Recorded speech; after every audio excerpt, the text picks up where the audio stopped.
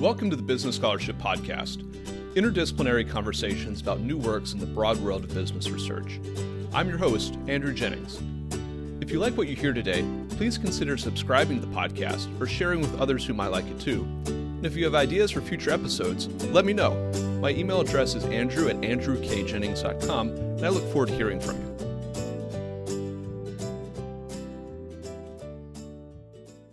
Our guest today is Abby Lemert, a third-year student at Yale Law School. We'll be discussing her article, Facebook's Corporate Law Paradox, which was recently published in the Virginia Law and Business Review. I'll add a link to the article in the show notes for the episode. Abby, welcome to the Business Scholarship Podcast. Thank you so much for having me, Andrew. I'm excited to be on.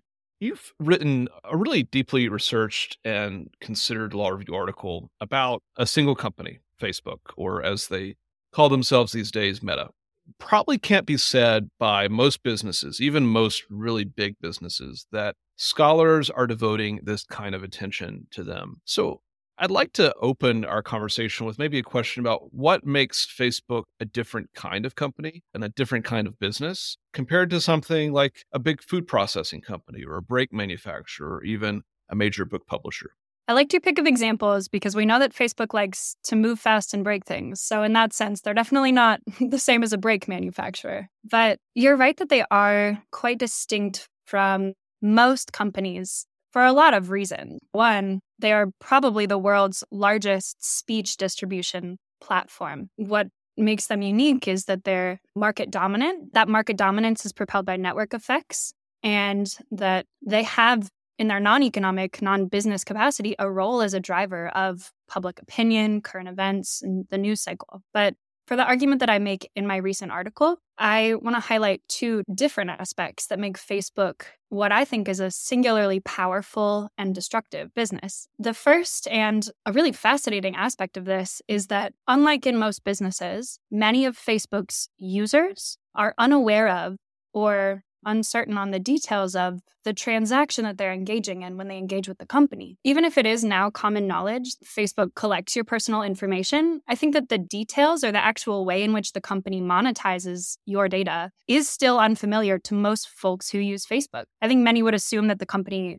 straight up sells your data, but in fact, we know that Facebook's revenue comes not from selling data directly, but by selling opportunities to place advertisements. So when you're scrolling on Facebook and an ad appears, an advertiser like Nike or McDonald's has bid in real time for the opportunity to display that advertisement to you, knowing that you are, let's say, a 20-something female with a predilection for online shopping or with an interest in competitive sports. And so the winning advertiser gets to load their ad in front of your eyes. But I think what's unique about Facebook is that the company's been incredibly successful in camouflaging this transaction and in capturing and manipulating the user's beliefs about what it is that they're doing when they engage with the company's platforms. So what you think you're doing when you log into Facebook and use it is that you are joining groups, planning events, communicating with your loved ones who are far away. And on one level, that's true. But from Facebook's perspective, your only economically relevant activity and the only thing that they're going to talk to their shareholders about is how many ads you viewed. We're all familiar with the idea of caveat emptor and buyer beware, but users are less likely to be on their guards to Facebook's manipulations if we lack awareness that we're engaged in a transaction in the first place. I think one of the issues of the unique aspects of Facebook's business model is that it opens its users up to increased risk of manipulation as they engage in this transaction. The second and unique aspect of Facebook compounds this user vulnerability to manipulation. Facebook, as we've begun to realize as a society, is an addictive product. And as Fiona Scott Morton and some other economic scholars have written about and pointed out, markets for addictive products work very differently than normal markets. They break many of the assumptions of our neoclassical economic models. In those classical models, we take it as a given that consumers are rational, that their preferences are fixed, inherent, and unchanging. But when a product is addictive, all of those assumptions break down. We'll tend to massively overconsume the product that's addictive, even after it stops making us happy, even when it starts to make us unhappier, and even when, tragically, the product is actively contributing to our own mental or physical harm. But from Facebook's perspective, more user time on the platform equals more profit. To summarize what I think are the two distinct markers of Facebook's unique harmfulness. The first is the obscurity of the basic nature of that transaction that's going on between Facebook and its users. And the second is the addictive nature of Facebook's product. These unique markers have perhaps contributed to a lot of controversy around Facebook, particularly over the last handful of years. Could you tell us about the controversy around Facebook, around its use of data, around its dissemination of information in American society and other societies? What have been some of the allegations that have been made against it in recent years? And how should we be thinking about those allegations? Has it committed some criminal violation? Has it broken the law? Or should we be thinking about those allegations in a different light? I think we all remember the first time that Mark Zuckerberg put on a suit and got dragged in front of Congress a few years ago now, but the company has obviously encountered a massive number of both public relations and also congressional inquiries in the last few years. Let's take the whole suite of them that are related to the company's antitrust or competition effects and take those and leave those aside. But the allegations and the public outrage against Facebook that have been the most interesting and also the most confusing to me over the last few years have been, as you mentioned, the allegations that Facebook has consistently and routinely put profits ahead of people. Those accusations really came to a head a couple of falls ago when Frances Hogan released the Facebook files back in September of 2021. And the headlines that followed the release of the Facebook files included dozens and dozens of stories about the social harms wrought by the company's products. One that we all remember is that Facebook knows Instagram is toxic for teen girls, and that talks about the impact on disordered eating that Facebook was able to correlate to its products among a subset of teen girls. There was another headline that read, Facebook did little to moderate posts in the world's most violent countries. And we've talked about the international democratic effects of the platforms. Facebook has known it had a human trafficking problem for years, and it still hasn't fully fixed it. All of these headlines that came out around the Facebook files absolutely lambasted the company rightly for all of the social harms that were flowing from its platforms and the widespread global use of its platforms and its content moderation failures. Commentators around the time of the Facebook files called it the company's largest PR crisis since the Cambridge Analytica data privacy scandal that had happened in 2018. I think that Frances Hogan very brilliantly in her 60 Minutes interview summed up the public outrage in a line where she said, "What I saw at Facebook over and over again were conflicts of interest between what was good for the public and what was good for Facebook. And Facebook over and over again chose to optimize for its own interests, like making more money." To sum up the public criticism, it is that. It is the pursuit of profits over the public good, even knowingly and even intentionally, that really came to a head with the release of the Facebook files. But what confused me about that, and what will probably also confuse your listeners who are familiar with corporate law, is that while those accusations are certainly ethical problems, they might not be legal problems. Because prioritizing profits is more or less what a public corporation that's incorporated in Delaware, like Facebook, has to do. Delaware adheres quite firmly and strictly to the shareholder primacy doctrine. Corporate directors' fiduciary duties obligate them to maximize profits for their shareholders. And to the extent that Facebook's corporate directors, or let's say in this case, Mark Zuckerberg, who is chairman of the board and also the CEO, to the extent that Mark Zuckerberg admits that he's prioritizing any other interests, even things like democracy or ethics, he could be successfully sued for violating his duty to shareholders. So the paradox to me of the public outrage around the Facebook files was that they didn't reveal any sort of corporate wrongdoing in a traditional sense. A write-up in the New York Times a few weeks after the initial release of the files summed it up really well. The argument that Facebook prioritized profits isn't convincing because that's what companies do, and it's hard to see a clear case. Facebook, in prioritizing profits over people, seems to be doing exactly what corporate law demands. In some ways, the hands of Mark Zuckerberg and the other directors of Facebook are tied. Corporate law ties their hands. Do we have maybe a sense of what Facebook's leadership might want, whether it's a question about maximizing profits or taking other considerations into account? Could you talk about how their hands are tied and what critics might be asking them to do or to take into account that they might be unable to do and why they're unable to do those things? Could you maybe reconcile or contrast those two items between the demands that society might be placing upon them and the countervailing demands and perhaps more compelling demands from their advantage that Delaware corporate law is imposing upon them? Let's start first with what Delaware corporate law imposes on Facebook. I'm sure your listeners know probably more than me about the nuances of director fiduciary duties, Delaware corporate law, but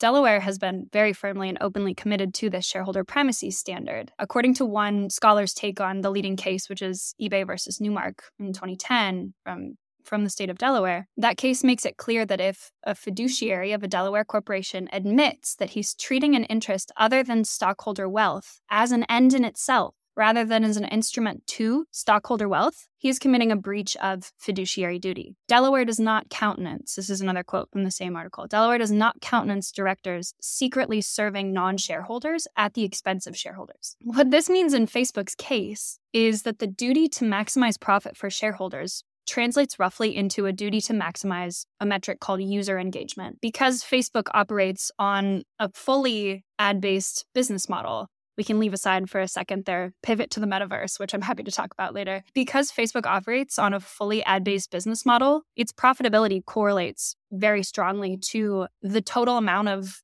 time and attention that users are spending on its platforms, a metric that the company has labeled user engagement. And Facebook routinely will tell its shareholders in its public filings that its financial performance has been and will continue to be significantly determined by its success in adding, retaining, and engaging active users. Though in general, then, Facebook's corporate directors should be expected to make decisions that are maximizing user engagement, the time and attention that users spend on the platform, both in the short and in the long terms. Consequently, any director decisions which would lead to a foreseeable and meaningful drop in the amount of user engagement on the platform in the short term would need to be justified as necessary to ultimately increase the amount of user engagement or otherwise ensure profitability in the long term. The difficulty, and where we begin to get into the tension of what society expects of Facebook versus what corporate law demands of Facebook, is that this general mandate to maximize user engagement does not equate to a mandate to design a digital platform or invest in content moderation in ways that are optimal for society. The reason is very simple and very deeply rooted in human nature, but the types of content that drive the most user engagement with the platform, so the types of content that cause people to spend the most time on Facebook, are not the types of content that are beneficial for society or for a healthy democracy. As Mark Zuckerberg himself said in a blog post in early 2018, one of the biggest issues that social networks face is that when left unchecked, people will engage disproportionately with more sensationalist and provocative content. Another quote from the same blog post, Facebook's own research suggests that no matter where the company draws the lines for what content it allows and what content it blocks or screens out or removes, as a piece of content gets closer to the line,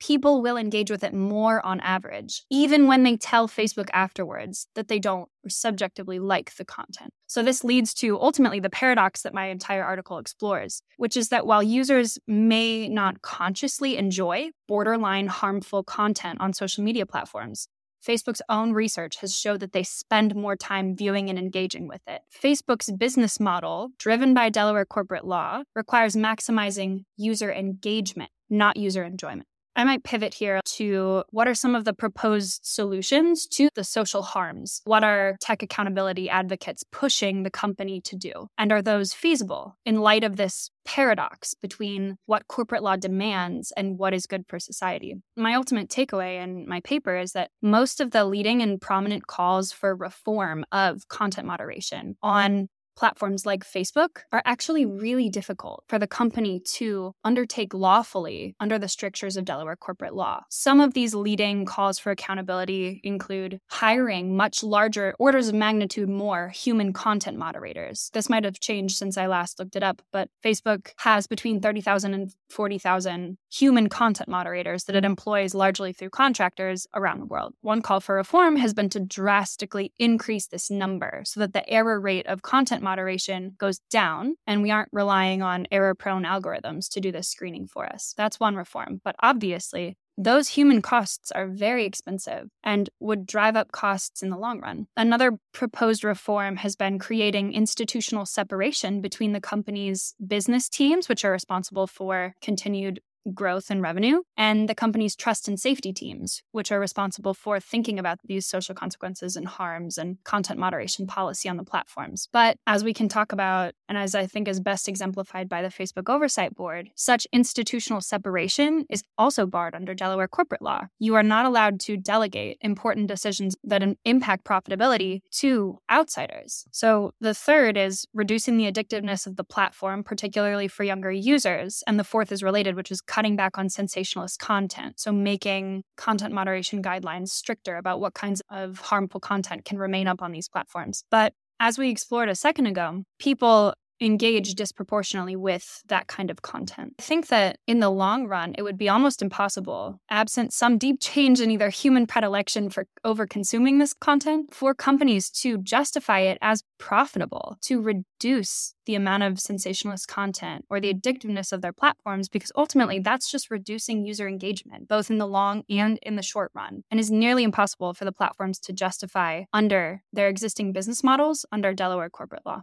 What would you say to those who respond that it is possible perhaps to reconcile this urge, this demand toward profit maximization and some pro-social approaches? For example, we need to reduce the addictiveness of our platform, or we need to bear the cost of increased content moderation through manual content moderation and employing more people. Because if we don't, then we might bear heightened external regulation on our business from a public policy perspective, either in the US or elsewhere. Is there any way to perhaps reconcile these two competing demands that are being pushed on Facebook? I'd obviously really like if that were the case. I want Facebook to be regulated more effectively. And if there were more effective, what I call in my article, Pigouvian mechanisms that can take social harms and costs that the company currently creates and experiences as negative externalities and reimpose some of those costs on the company, then certainly the company could take actions that we see as socially responsible. If, for example, the company genuinely feared that the government is about to step in with costly external regulation, that gives it a proper justification under Delaware corporate law, where it could say, we're facing the threat of external regulation. We better get our act together and we better invest, even make expensive investments and costly investments in content moderation. And we need to hire thousands of more moderators because we are facing an even costlier external threat of government regulation. If that was the case, then totally the platform would be able to align what is socially beneficial with what is best for its shareholders. And it could take those kind of self-regulatory actions. But what I point out in my paper is, unfortunately, the two main Pigouvian mechanisms that we would turn to align social welfare with the company's bottom line, neither of them are functioning very effectively. The first would be user exit. As in general, if a company is doing something that is bad for society or bad for individual consumers, they'll avoid consuming that product. But like we talked about earlier, Facebook's product is just weird for several reasons. Consumers lack awareness of the nature of the transaction that they're engaging with in Facebook, and Facebook is addictive. So user exit has not, when you look historically back at the company's history, we don't see any meaningful user exit in response to these public relations crises that Facebook has been continually faced with. Actually, you see in the wake of the Facebook files, there was no meaningful drop in Facebook user rates. Similarly, the threat of government regulation over the last few years, although I have lost count of the number of times that Zuckerberg or his peers and other platforms have been dragged in front of Congress, we haven't taken meaningful steps in the United States towards digital platform regulation on any comprehensive level. Europe is far out in advance of us on this with their recent Digital Services Act and Digital Markets Act. At least in the United States, the threat of government regulation that could justify taking some of these both short and long-term costly reform measures is just not really very present. What would you like to see happen, or what would you propose? And to the extent that you have some solutions to offer to this problem that Facebook presents, do those solutions require any interventions from Congress or the Delaware General Assembly or the European Commission? Or are there any options that Facebook might have available to it as a matter of private ordering today? I don't mean to paint a totally bleak picture. I think it's important to reckon with, in the words of Chief Justice Leo Strine of the Delaware Supreme Court, in a quote which I liked so much that I used it to open my paper. I think that lecturing others to do the right thing without acknowledging the actual rules that apply to their behavior and the actual power dynamics to which they are subject is not a responsible path to social progress. That's not to say that I don't want regulation. I deeply want regulation, but I think that we will make more effective progress towards regulation when we are acknowledging the power dynamics that Facebook is subject to under Delaware corporate law. Having tried over the course of my paper to take Delaware corporate law and its impact on Facebook into account, I then make a few suggestions at the end, both for how we might change corporate law itself, or failing that, how we might use externality regulation to make Facebook internalize under existing corporate law structures the costs of its platforms and its products. I am more excited about and think it's a little more feasible to talk about this externality regulation. There are 3 different suggestions that I put forth. The first is that I think that there is great promise in the antitrust and the competition lawsuits and proposed legislation that would regulate Facebook's behavior. Obviously, the antitrust enforcement actions and digital competition legislation that's being advanced in the UK and the EU and on a more nascent level in the United States would lower barriers to entry for new social media platforms. So would mandating interoperability between various platforms. Forcing the platforms to compete more effectively on quality with a wider assortment of new entrants is likely to introduce healthier alternative apps and platforms into the market. If a platform could tout itself as we are the non-addictive alternative to Facebook or we are the less addictive alternative to Facebook, I think that is making an improvement in these social harms that would then force Facebook to compete alongside it on quality. Another development that I've been keeping my eye on is what the Supreme Court is going to do with Section 230 in the upcoming case Gonzalez versus Google, which will be argued on February 21st. Section 230 of the Communications Decency Act grants immunity from civil liability to digital platforms for a vast assortment of their content moderation activities. Right now, it functions as a shield that insulates Facebook and other digital platforms from what I think are many of the ordinary risks and costs of civil liability that most commercial retailers face. In essence, Section 230 right now is functioning as a government subsidy for the platform's creation of these social harms. It functions in essence as an artificial congressionally created dam that holds back a flood of tort litigation that is being led by those most particularly injured by the platform's creation of social harms, and could, if allowed to proceed, be one of these classic Pigouvian mechanisms reimposing cost of the company's social harms on the company. Litigation is already ongoing against the digital platforms under many creative legal theories, often in state courts, and a lot of these suits are seeking very large damage awards that would cut significantly into Facebook and other platforms' profit margins. But in most of the cases that are being put forth for platform-related harms, digital platforms have been able to successfully raise Section 230 as a defense. I think this is just one of the reasons why Gonzalez versus Google will be a very important case. The privacy and human rights risks raised by proposed Section 230 reforms need to be taken seriously, but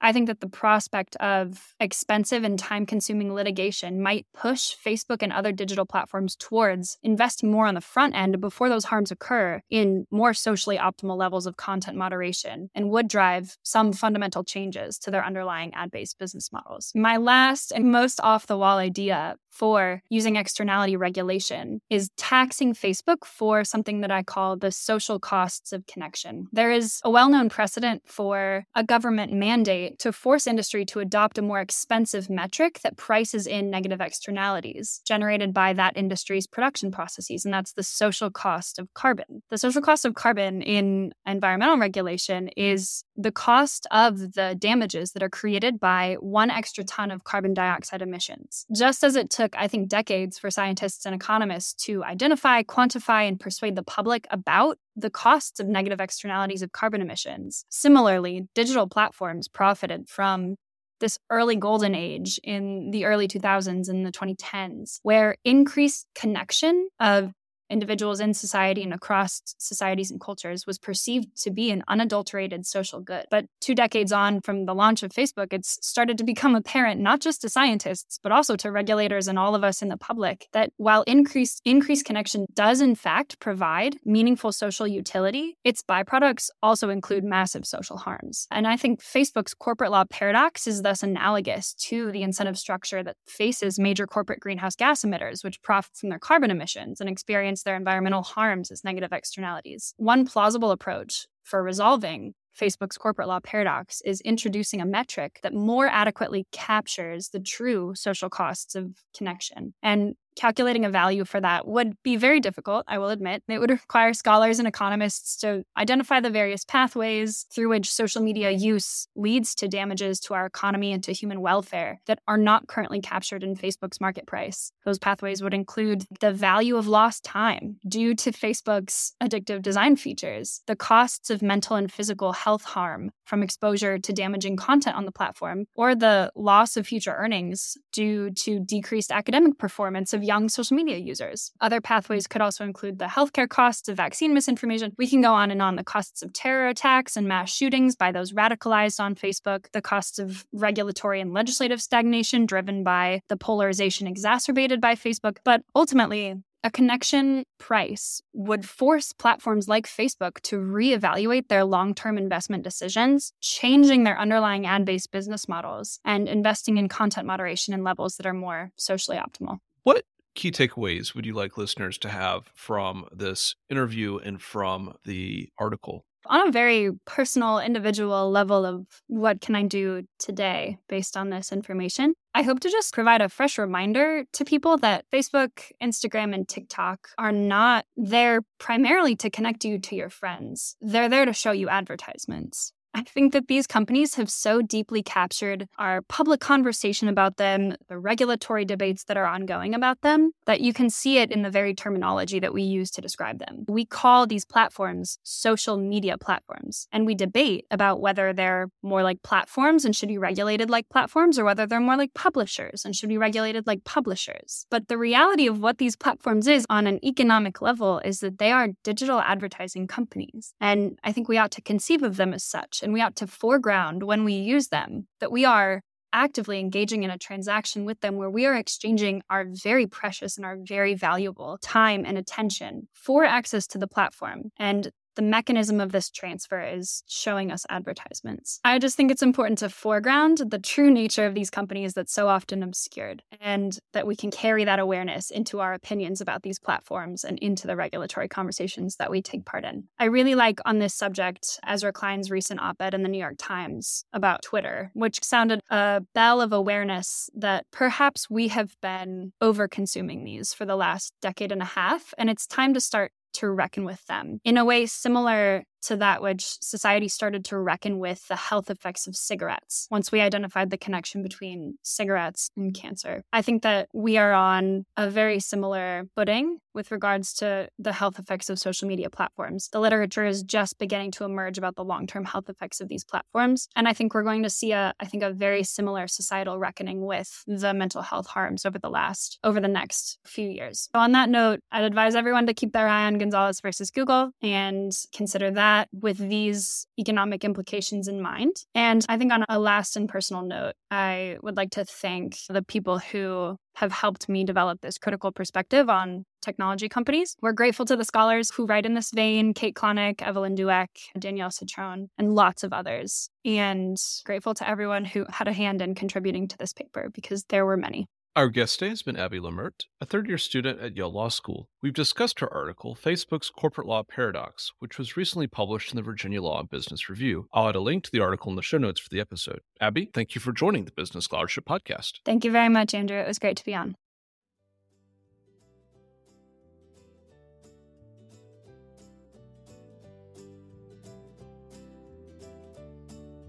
Thank you for listening to another episode of the Business Scholarship Podcast.